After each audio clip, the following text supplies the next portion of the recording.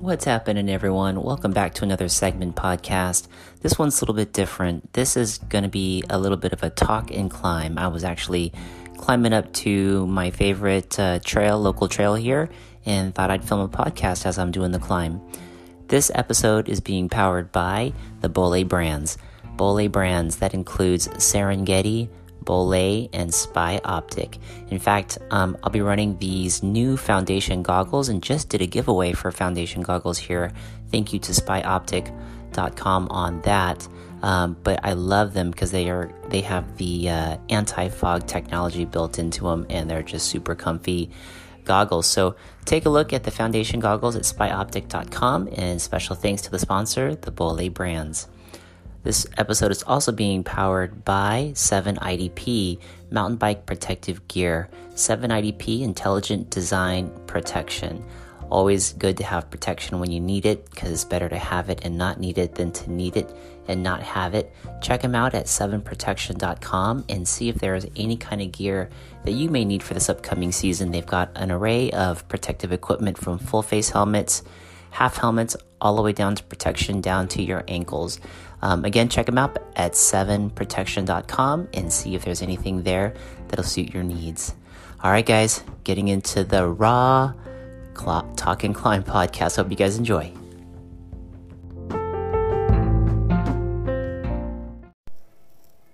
All right, here we go, guys. We are recording. I believe we're still recording. Yep.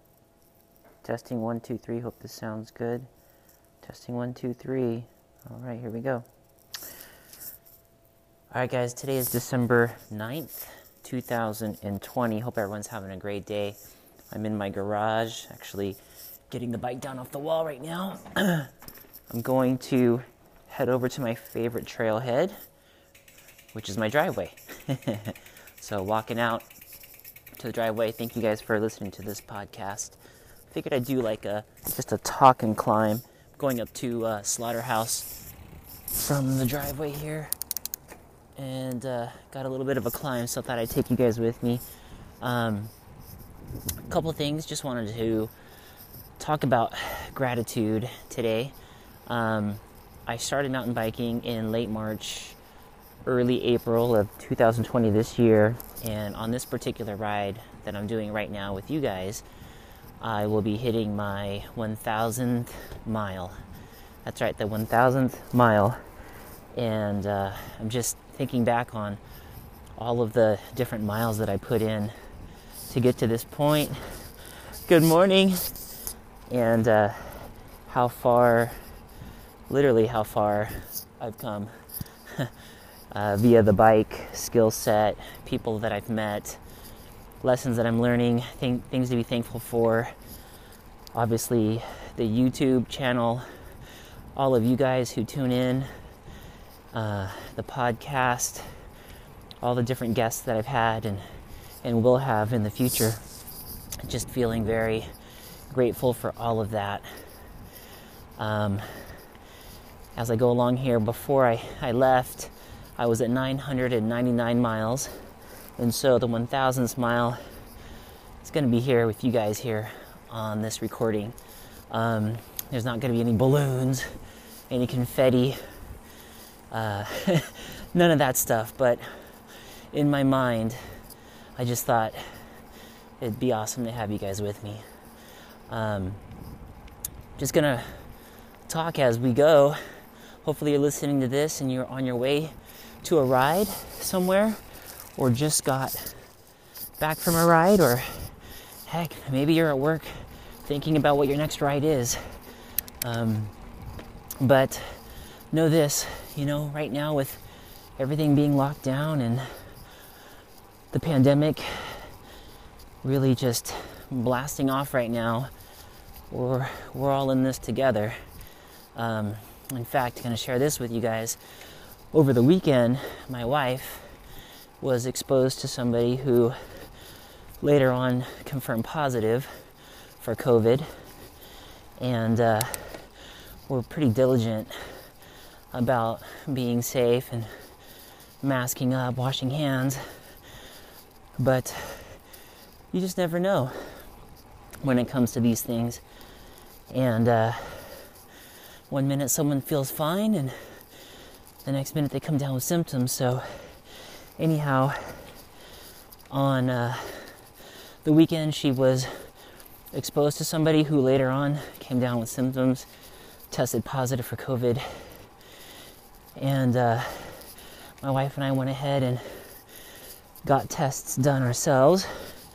And as we speak right now, we're just awaiting the results to see. It's been a couple days since the weekend. Today is Wednesday.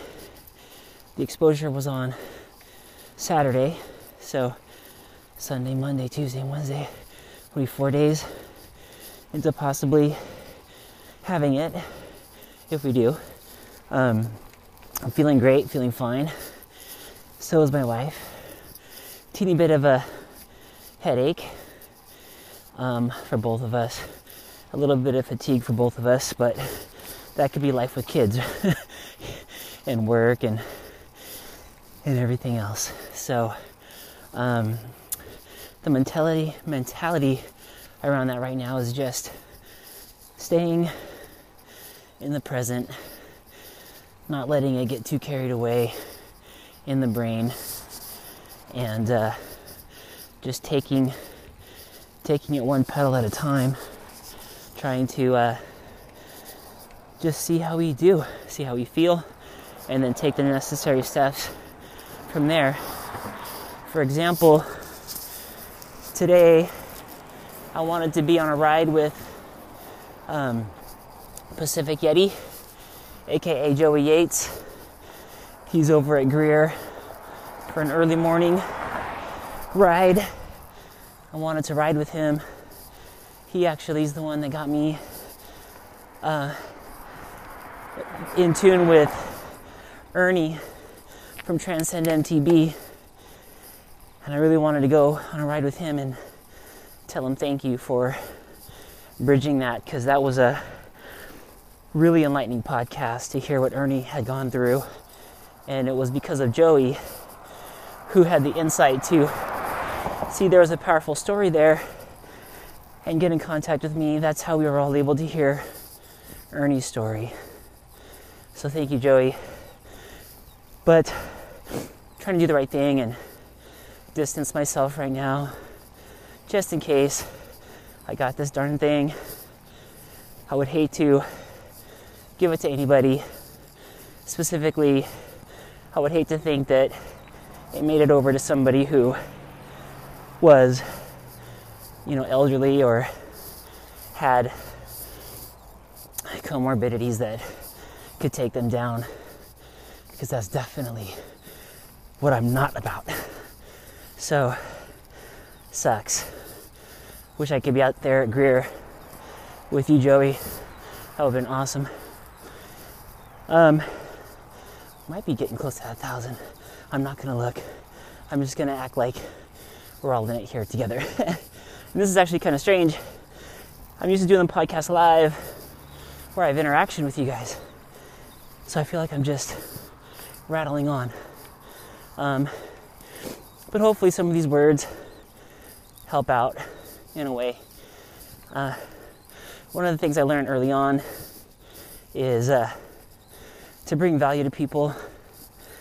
It's always to find out what their needs are and find out what that need is, understand that need, expand it by talking around it, talking at it, and getting into it, and then offering some kind of a solution to that need specifically will always bring value. Right now, I think a need that we all have in common is hope.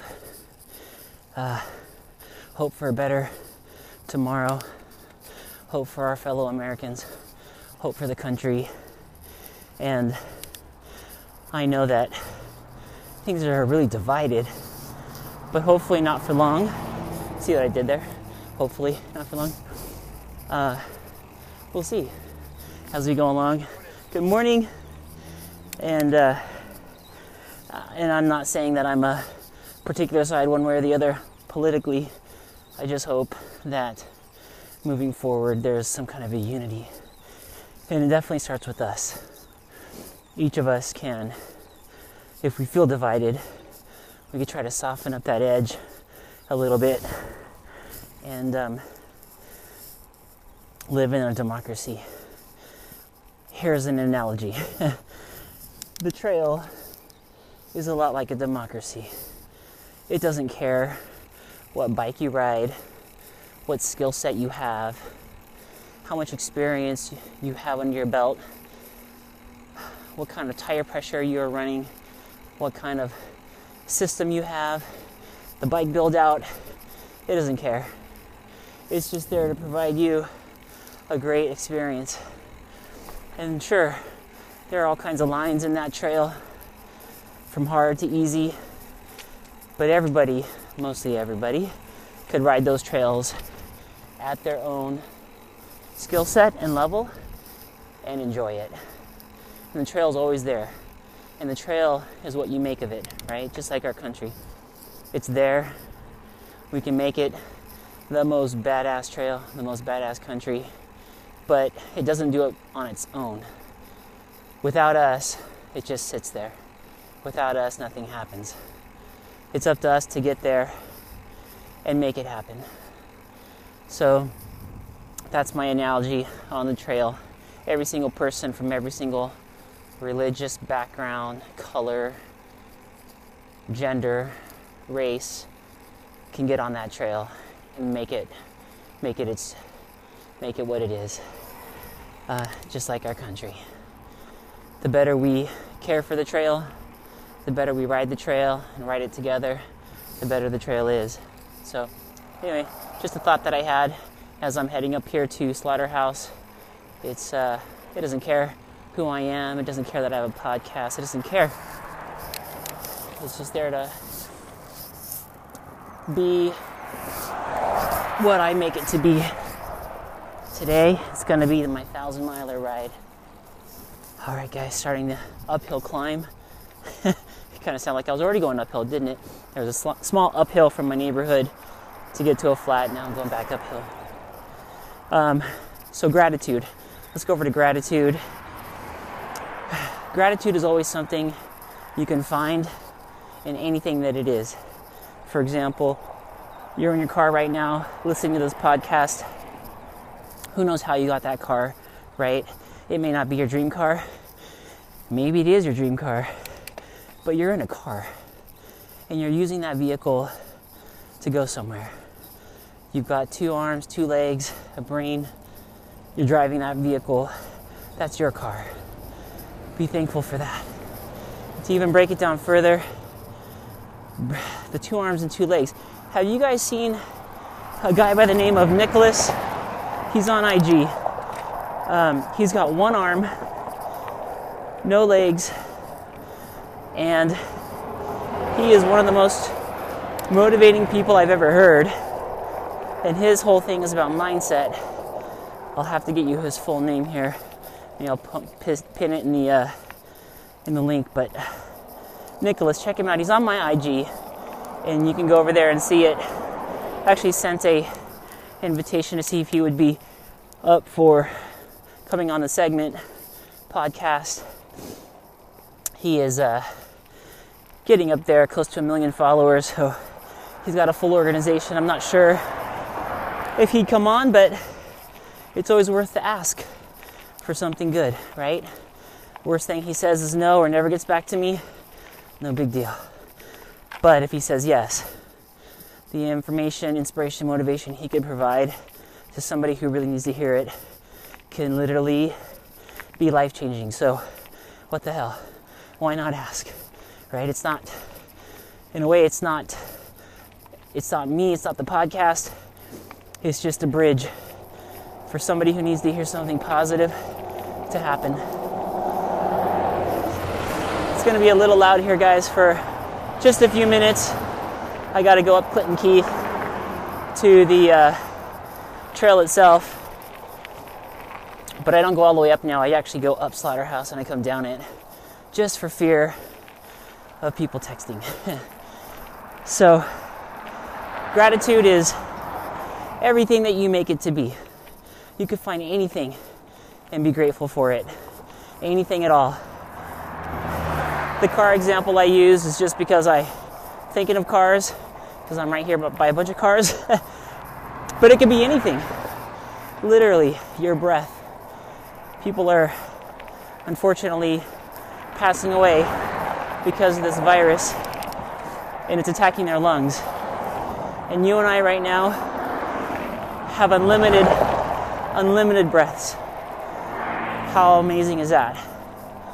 So, always something to be thankful for. All right, guys, dropping in right here to the entry and exit of Slaughterhouse. Hopefully there's no animals up in here. Always fun when you're riding solo, right? Wanted to say also on the whole gratitude is that it's definitely a mindset. It's something that can take a lot of work. We've been sort of trained in a way to look for the bad. And that's not always a terrible thing, as thinking about certain bad things helps out with survival. And survival is one of the most important things, right? So, but having a healthy balance and relationship with that is important, because too much bad, too much negative, and not enough good can completely send you into depression, anxiety, spent relationships, all kinds of things. So just a small dose is good. And the good news is we're already built for it. And the media really helps push that along. Bad news sells, unfortunately. People like to see crashes, unfortunately. So, not too much of that. If you find yourself watching the news too much, man, turn it off. Turn it off. And start practicing like Sonia Looney. Sonia Looney said in the latest podcast on the segment, practice gratitude. Find things that you're grateful for and start your day off with that. Because then, soon, that'll become a skill set, a muscle. You'll start seeing things in a different way. You'll start noticing things in a different way. And if we are going to live on this planet, wouldn't you rather live and spend your time here seeing the good things and being a little more fulfilled, having more enrichment in your life? Why not? It doesn't cost you anything monetarily. It just is a different way to look at things, and it's something you can control. And you can start it right now. Right now, I'm trying to talk and climb, and I'm not thinking about how much my legs feel tired, how much my lungs need air.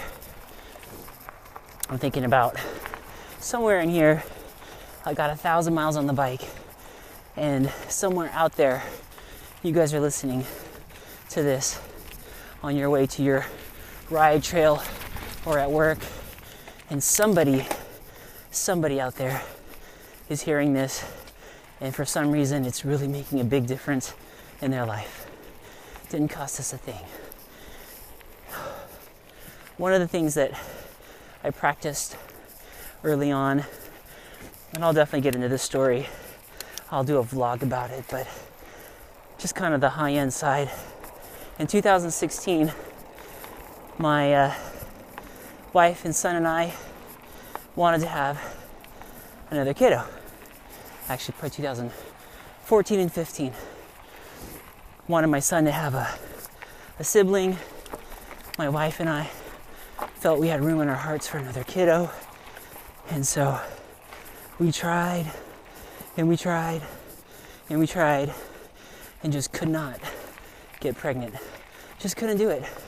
For whatever reason, it wasn't happening. But all around us, everybody was getting pregnant. And it always seems like when you want something, when it's at the top of your mind, it's happening all around you. So in that case, people were getting pregnant in our community, in our friendship circles, family, but we couldn't. And that was hard because it was a long time. It was hard in the sense that mentally you start wondering, are we too old now? Is there something wrong with us? For a female, my wife was wondering, was there something wrong with her? But in all actuality, what it ended up being is, I think we were so stressed out about having a times table. When our firstborn is this old, we want to have a second baby. We were so stuck to it and inflexible, it created stress. And that stress is most likely the reason why we couldn't get pregnant. And it only took a wiser person than us to eloquently let us know that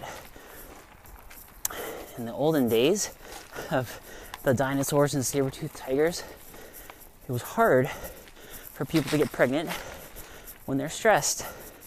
Because if there's danger lurking around and you're stressed, it is not a great place to have a baby.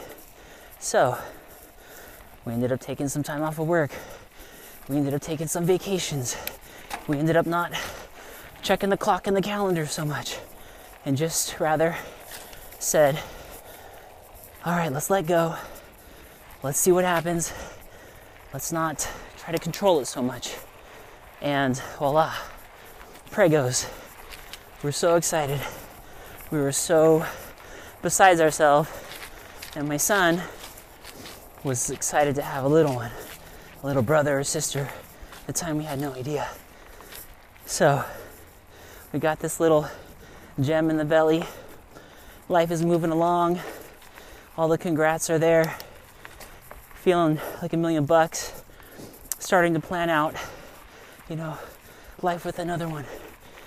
Where are we gonna, at the time we lived in a 2-bedroom, 1-bath condo in Del Mar, California.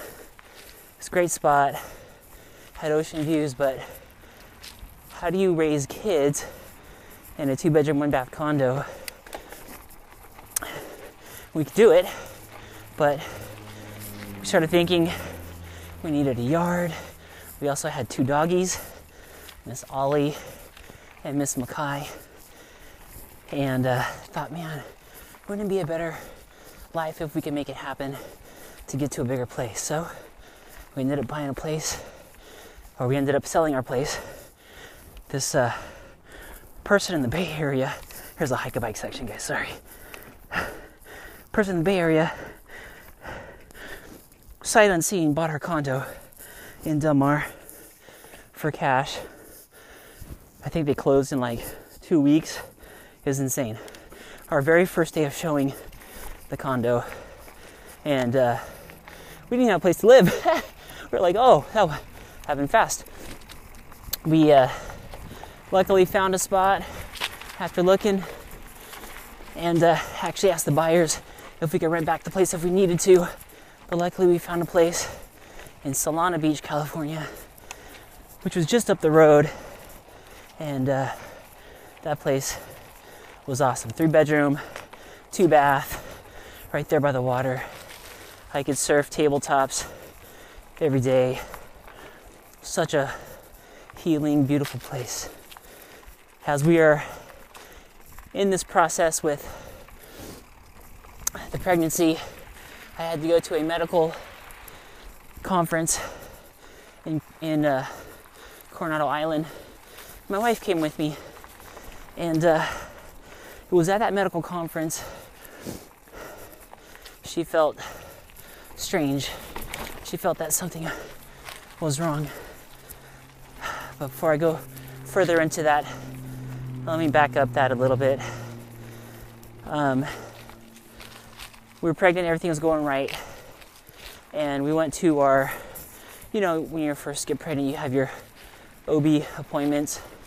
And it wasn't until we were like, I think it was like 4 months in,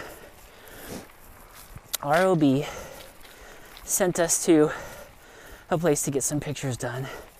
And the technician who did the ultrasound took the pictures and then left the room. And we're like, what the hell? That's weird. It was really quiet. And that's when you know something's up, right? They don't say much. You just know something's up. They came back with the doctor. And the doctor said, as we tried to greet them, the doctor said, can you please meet me in my office? I was thinking, what the hell? Of course we can. But why all the drama? We got to the office. She sat us down. I'll never forget the look on her face. She said, congratulations, you have twins. My wife and I were flipping out.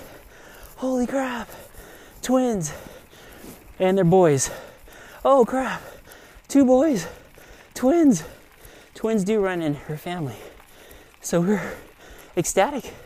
For years we couldn't even get pregnant, and now we had twins in there. So stoked. But just as our heart rate was leveling up from the news, she delivered news that sunk our heart down into our throat. And that was that the boys were suffering from a condition called twin-to-twin transfusion syndrome, TTTS. Rare. Happens like 1 out of every, I don't know how many, hundreds of thousands. Doesn't happen very often, thank goodness.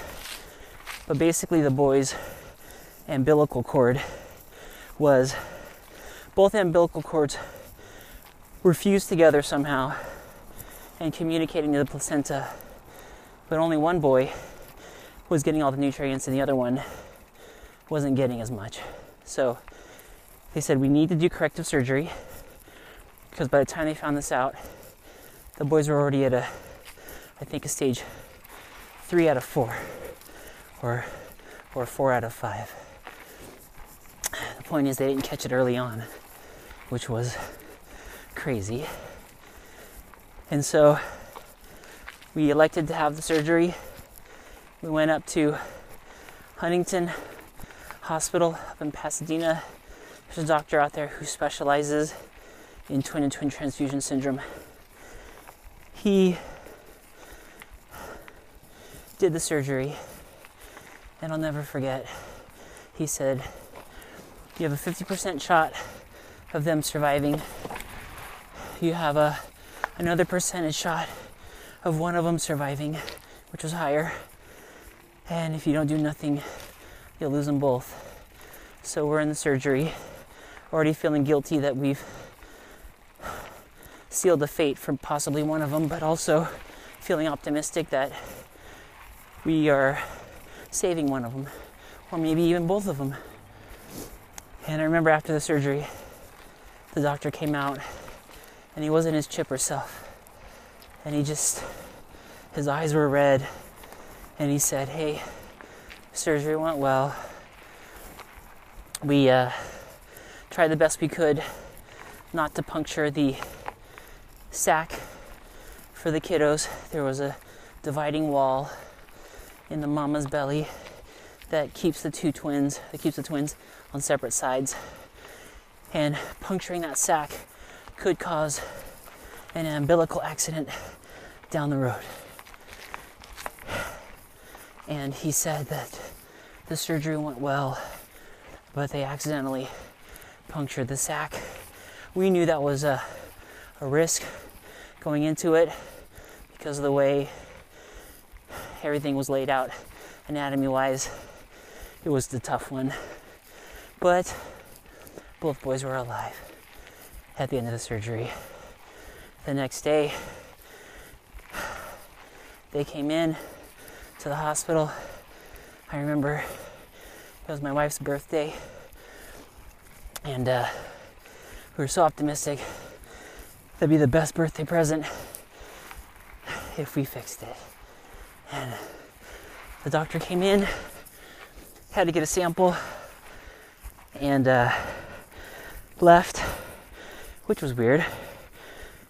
And they brought in the machine,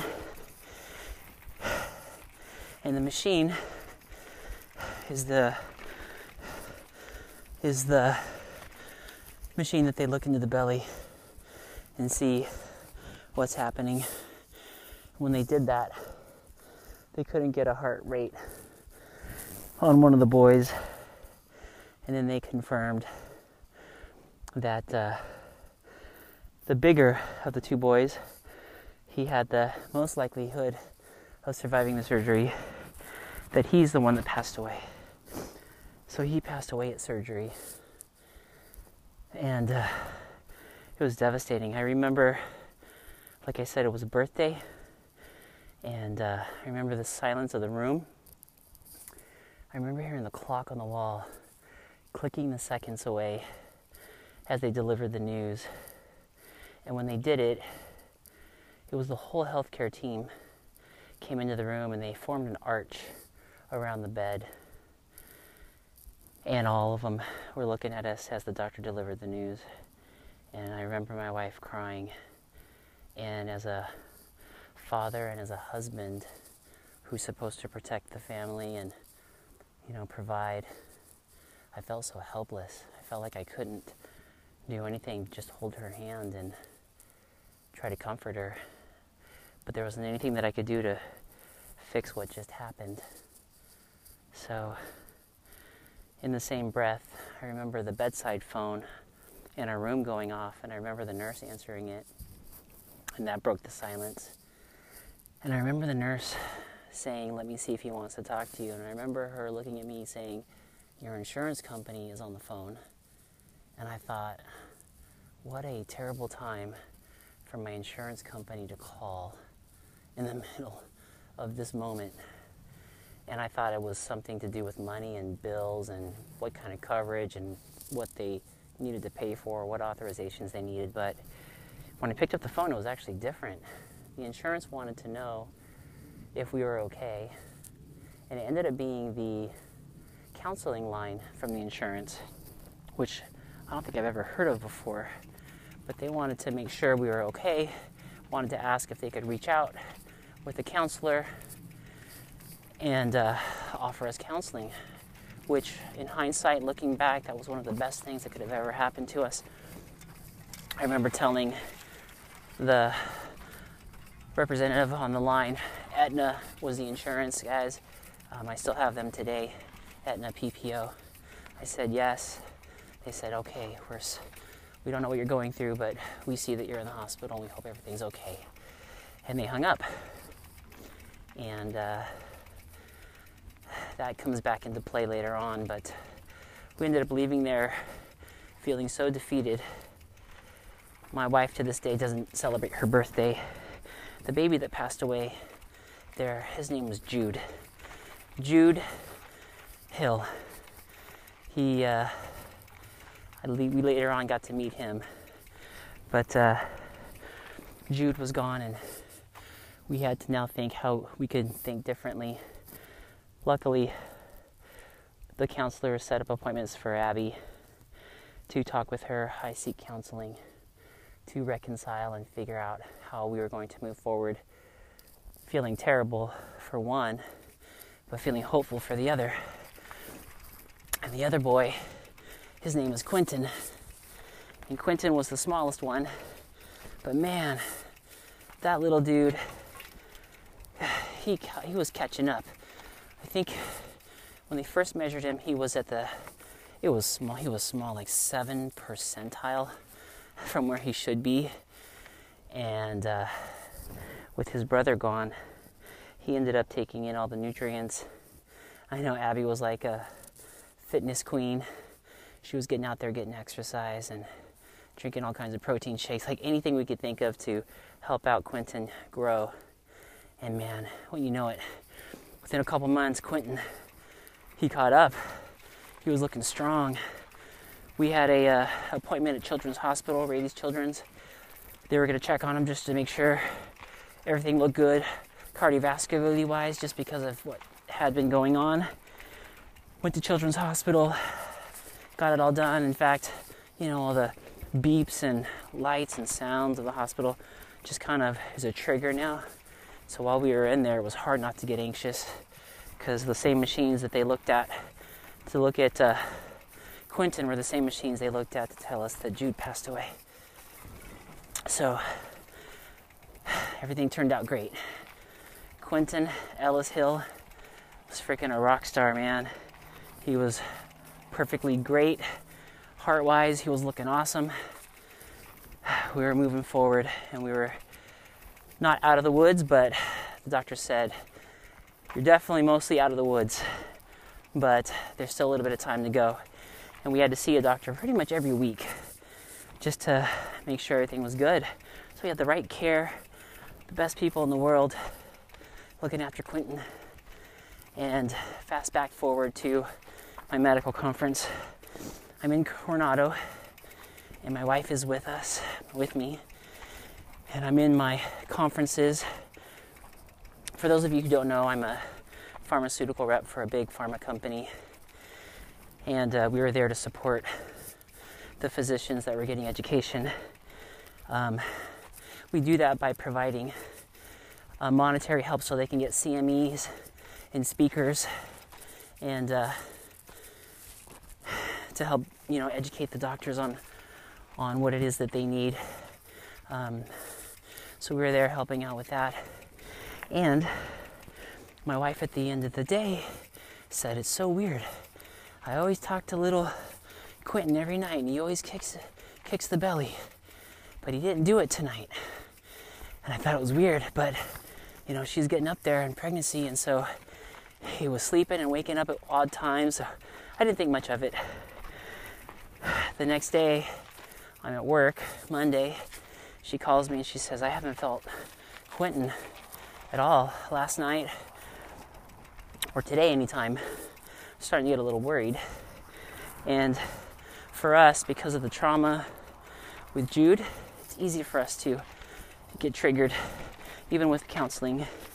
So I said, okay, let's go and just have them find his heartbeat, just so we know everything's okay. So she calls the doctor's office. They said, yeah, come on in. We'll stick a little sound thing on your belly. Not a problem. They put the sound thing on. They couldn't find anything, which was strange. Just got pretty much an all clear that this dude is strong, and he was really kicking the belly. Then we went over to Sharp Mary Birch in the ward over there, and they put the ultrasound on, and there he was, sleeping away, no heartbeat. Something happened and he was gone. And I remember getting the phone call that I needed to come over to Sharp Mary Birch because Quentin had passed. And it felt like a nightmare, like a dream. And I remember racing over to the hospital, and one of my teammates, counterparts, didn't know much what was going on, just raced over there with me and met me there and gave me a big hug. I got up to Abby, and she was beside herself, and she was in this little room there with the curtains drawn and just crying away. And again, went back to that place where I could hear the clock ticking, and it was dead silence other than the folks around us that were there getting good news for their babies. And here we were, just been handed a devastating blow that our second child had just passed.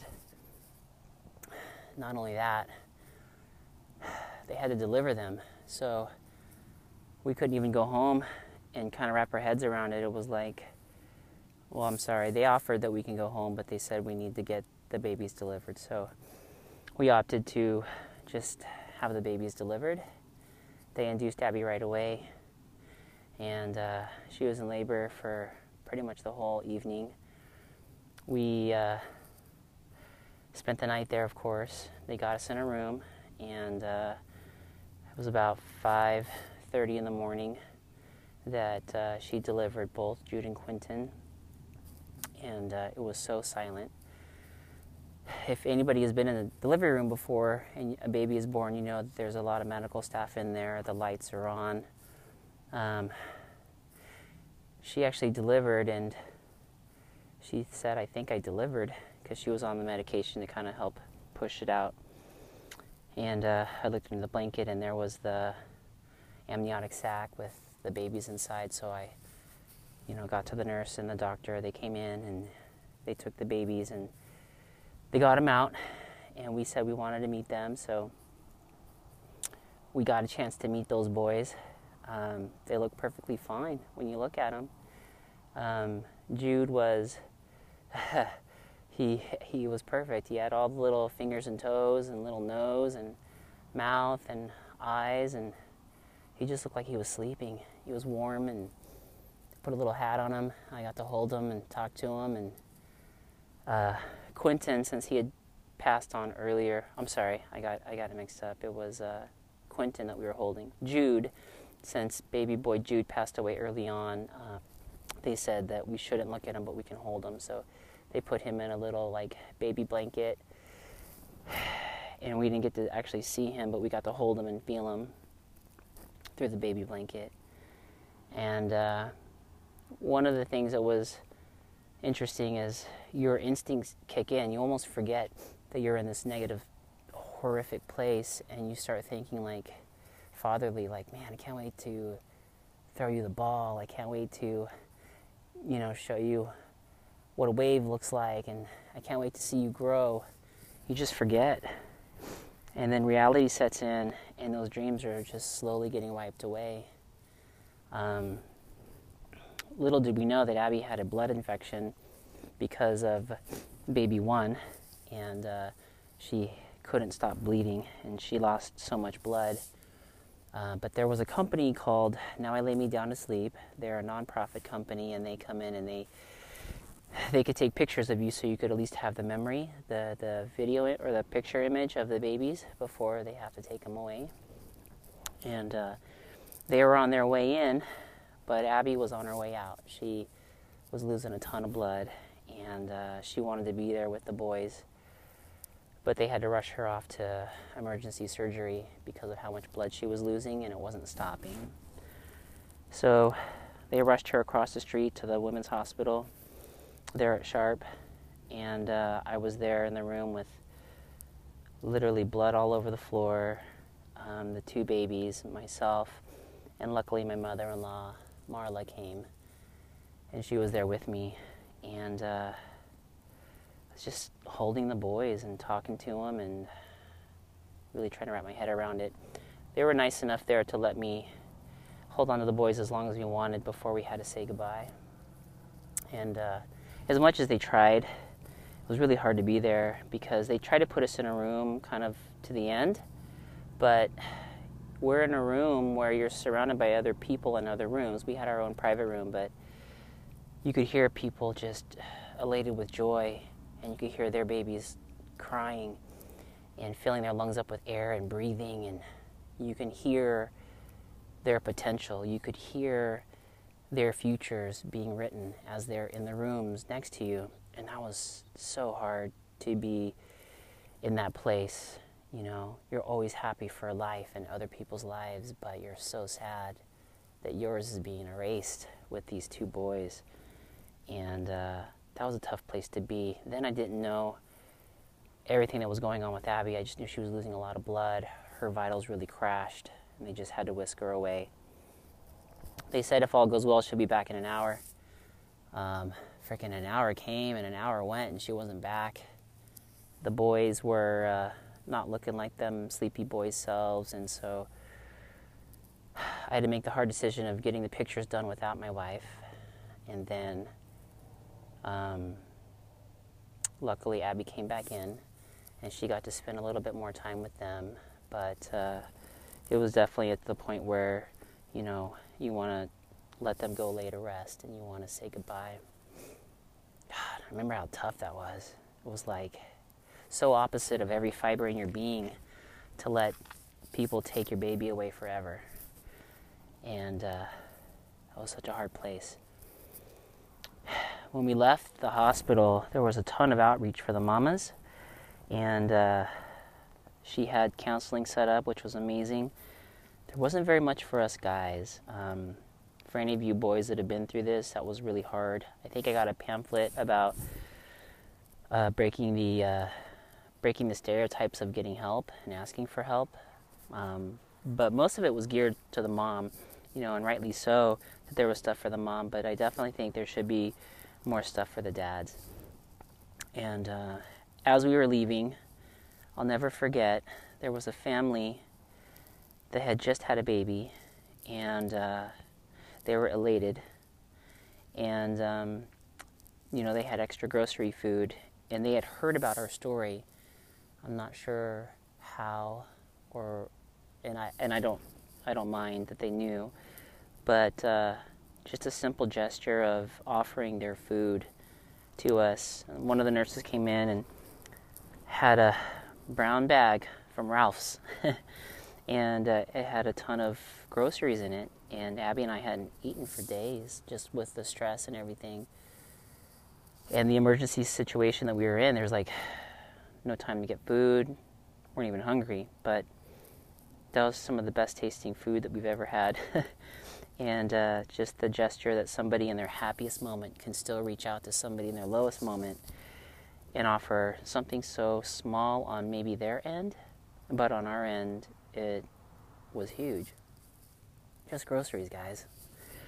And then they gave Abby a bear. And Abby got this bear that somebody who lost a baby, provides now for people who lose babies. This little stuffed bear, which is still with us today, is about the same weight as what a baby would be. And so that way, when you're being wheeled out of the hospital, you're holding something that feels like a baby. You're just not completely empty-handed, but it's a stuffed bear. So Abby got wheeled out of the hospital,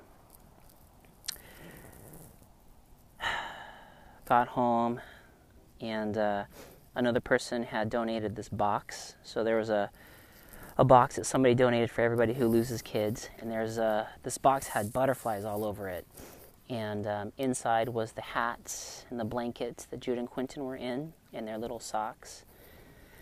So you could at least remember them that way and have their scent in that box. And that box was surrounded by butterflies. I remember seeing this box with butterflies. And Abby and I got home and started trying to do life again, right? She was going to take a year off of work, rightly so. She's a school teacher, and just being around kids was going to be extremely, extremely difficult. Being in the house where we had so many memories and had a room ready and everything was extremely difficult. So we had to kind of piece it all back together. Counseling was awesome for both of us. She ended up getting a fantastic counselor by the name of Robert Mack. If you get a chance, just by happenstance, he's the counselor who is Hollywood's counselor. He's does a lot of the celebrities. He does a show called La La Land, and he's just an amazing person, and he's extremely genuine. But he really helped Abby get back on track and give her tools that she needed to move forward. I had my own counselor, so my counselor was helping me get back on track. And I remember not too many days after we got home from the hospital, we walked in the front door of our house, and both of our dogs, Ollie and Mackay, were staring at this butterfly that somehow flew into the house. This giant monarch butterfly was in our house and was up against the back window, and it was fluttering around. And I couldn't believe how big this thing was. It was huge. It was black and gold and a little bit orange, but mostly black and gold. And when the butterfly laid its wings down on the glass, I ended up taking a picture of it. And I didn't think much of it. I was just taking a picture because it was so big. And and it was weird that the dogs weren't trying to play with it or go after it, because normally that's cue for playtime for them. But they sat there they were just sitting there looking at it like I was, and they weren't even trying to bother it. And it wasn't until afterwards I looked at the picture and I looked at the image on the back of the butterfly, and I basically fell to the floor, and I sat there and I just stared at it. And my wife did the same. And what it ended up being is, when we were back at the hospital, Quentin kept opening his mouth. Every time we'd pass him back and forth, his mouth would fall open, and I would constantly close it. And between all the sobbing, pretty much the only utterly words that I could sputter that were of fatherly advice was, "Hey son, you gotta close your mouth, okay? Keep your mouth closed." So I would close his mouth, and then I would pass him over to Abby, and Abby would hand me Jude, and Abby would do the same and close his mouth, and he'd keep his mouth closed for a little bit, and then he'd, open it again. On the back of this butterfly, it's this undeniable image of an open mouth. Undeniable. And if you guys are in the surfing community, you know what a twin tail means. This butterfly had a twin tail, so it had two tails, literally two tails, identical two tails. And to me, that was the open mouth from Quentin. The tails were the twin boys, identical twin tail. And on the wingtips, there is literally silhouettes on the wingtips of this little figurine that's moving up towards the light. I'll definitely post the picture so you guys know what I'm talking about. But there is two silhouettes moving up to the light on each wing. And to Abby and I, that was a message that the boys are okay. There's more to this life than we know about. And they're trying to let us know that it's okay. Everything's going to keep moving on. And from right there, that was definitely a turning point for both Abby and I. I started seeking a lot of mindset, mental help, and tips because we all know how powerful the brain is. And I ended up going down this motivational route, listening to motivational speakers. In fact, I implored all that when I went back to work after the twins passed away. Abby was going to be out of work for a year, so I wanted to be, a provider. And in my work, they measure us on sales. And they measure how well we do and how bad we do based on the competition. And I had never been the top person in my field before. I've always been in the top 10%, 20%, but to be the top guy was always extremely difficult. It's like winning the Super Bowl, right? But solo, sort of. In that realm, I had my own territory. So that year, 2017, I implored a lot of this mindset and mentality that I allude to in the podcasts, and I became the #1 rep in the nation that year. Part of it was, yes, I was working harder because I was trying to fill in the gap of not being able to provide and protect when the bad events happened. But another part of it was healing to feel like I can control what I can control and only think about that. And have that positive mindset that anything can be done, because I just saw the opposite, that anything can happen. So why not the positive? Anything can happen. And I found this thing that is extremely helpful, and I still use it to this day. And you can Google it and check it out. There's actually TED Talks on it. It's called the RAS system. RAS, R-A-S. It stands for the Reticular Activation System. And basically there's a bundle of nerves in the back of your brain, down by the brainstem, and it's responsible for filtering out information to keep you alert, to keep you focused. It doesn't know what you want. It doesn't know what you want. You tell it what you want. So, for example, with Sonia Looney, I use the red car example. So the red car, for example, if you wanted to buy a red car, all of a sudden you look around, you start seeing red cars everywhere. Or you may have experienced it if you got a new pair of mountain bike shoes. All of a sudden you start noticing other people with the same mountain bike shoes, or you want a pair of mountain bike shoes, you see everybody else starting to wear those shoes. Did they start wearing them because you wanted them, or did they start showing up because you had it more in your mind? And the correct answer is the latter. You tell the RAS system what you want, and it works for you. It's just part of our system, and it's part of survival, and it's part of what we are. And that's why it's so important to set goals, because you're using your RAS system when you set a goal and you see it. So you can set a goal by thinking about it, but it really works when you see it more often, because you always have to tell this thing, which is you, what you want, right? So one of the things that I had on my phone screen, because what I do is in communication, talking to a lot of physicians, I'm always on the phone.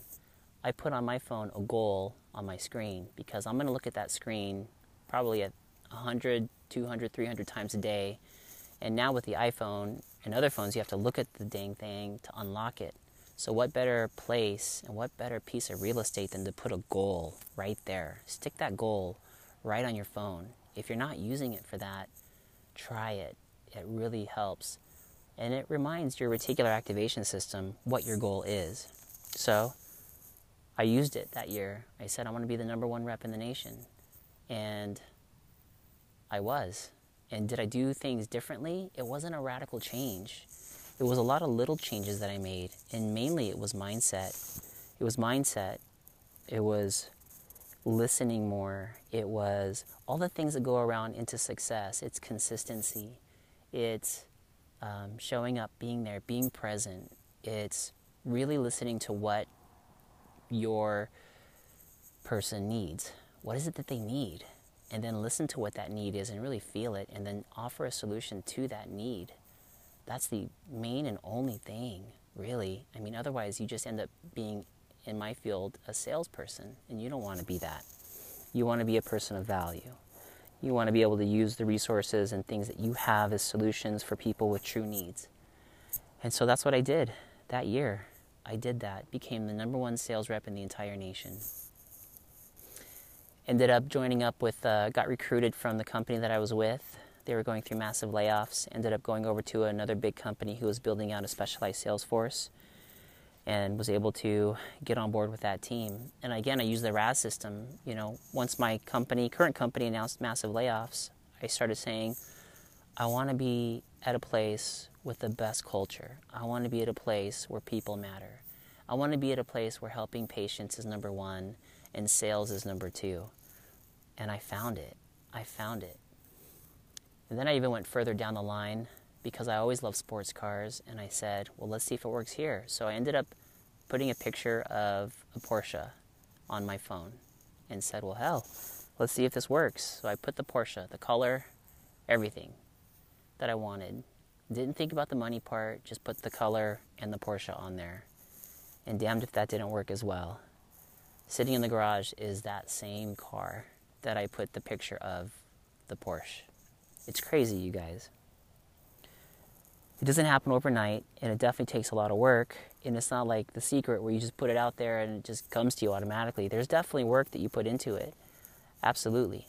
But you have to have the vision, you have to have the goal, and then you have to do the steps it takes to get there. But by telling yourself, this is my goal, and to putting the little steps in place to get to that goal, and using your reticular activation system to get there, you'll get there. You'll start seeing that red car everywhere. You'll start seeing those shoes everywhere, and that'll lead you to the next step, which will lead you to the next step, which will lead you to your goal. And then eventually, from what I've learned so far, is these goals are awesome to have, and they're great when you get to your goal. But when you get to your goal, you just have another goal. And so the biggest thing that I've learned is enjoy the process. Put a goal out there that's helpful for yourself, humanity, the family, maybe monetary, whatever it is. But enjoy that whole process. And I think that's what's so huge about mountain biking is, yes, you want to get to the bottom of the hill. Yes, you want to get to the top of the hill. But it's such a great reminder that enjoying the process is bigger than actually getting there, right? If we got to the top of the hill and we just took our bike down an elevator to get to the bottom and go, I made it, that would actually suck. And a lot of times I feel like we do that in life.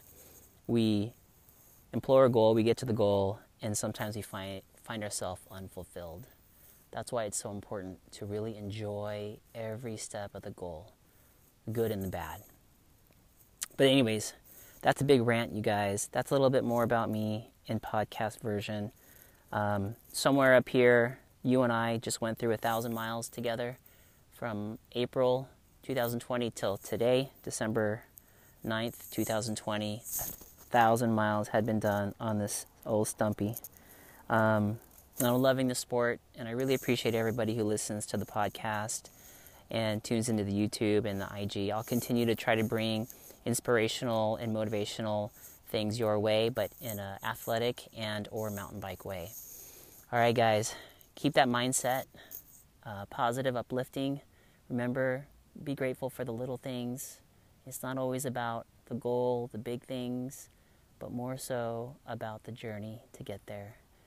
All right, guys, that'll do it. I'm going to turn the sucker off, and I'm going to go down Slaughterhouse right now and do a little celebration run. Thanks again for tuning in. It's been about an hour with you guys. Hope you guys enjoyed it. If you're still here, don't forget to subscribe. Give it a like if you liked it.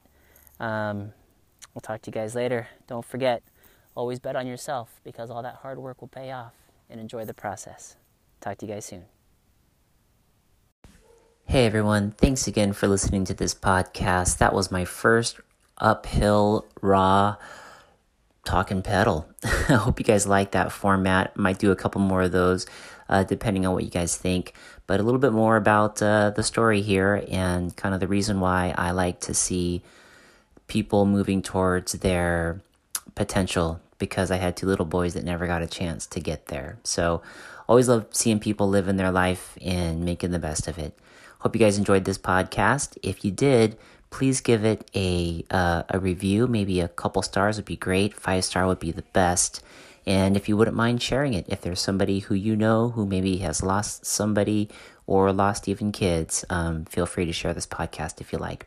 Hope you guys are doing well. And again, special thank you to the sponsors of the show. Huge thank you to the Bolle brand. I really appreciate you guys. Bolle brand includes optics like Serengeti, Bolle, and Spy Optic. Also, special thank you to 7IDP for keeping me safe while I'm out on the trails so I can get back safely and try to get these podcasts out to you guys. Thank you again to the sponsors, and thank you everyone for listening, and we'll see you on the next one. And don't forget, all that hard work will definitely pay off. Talk to you soon.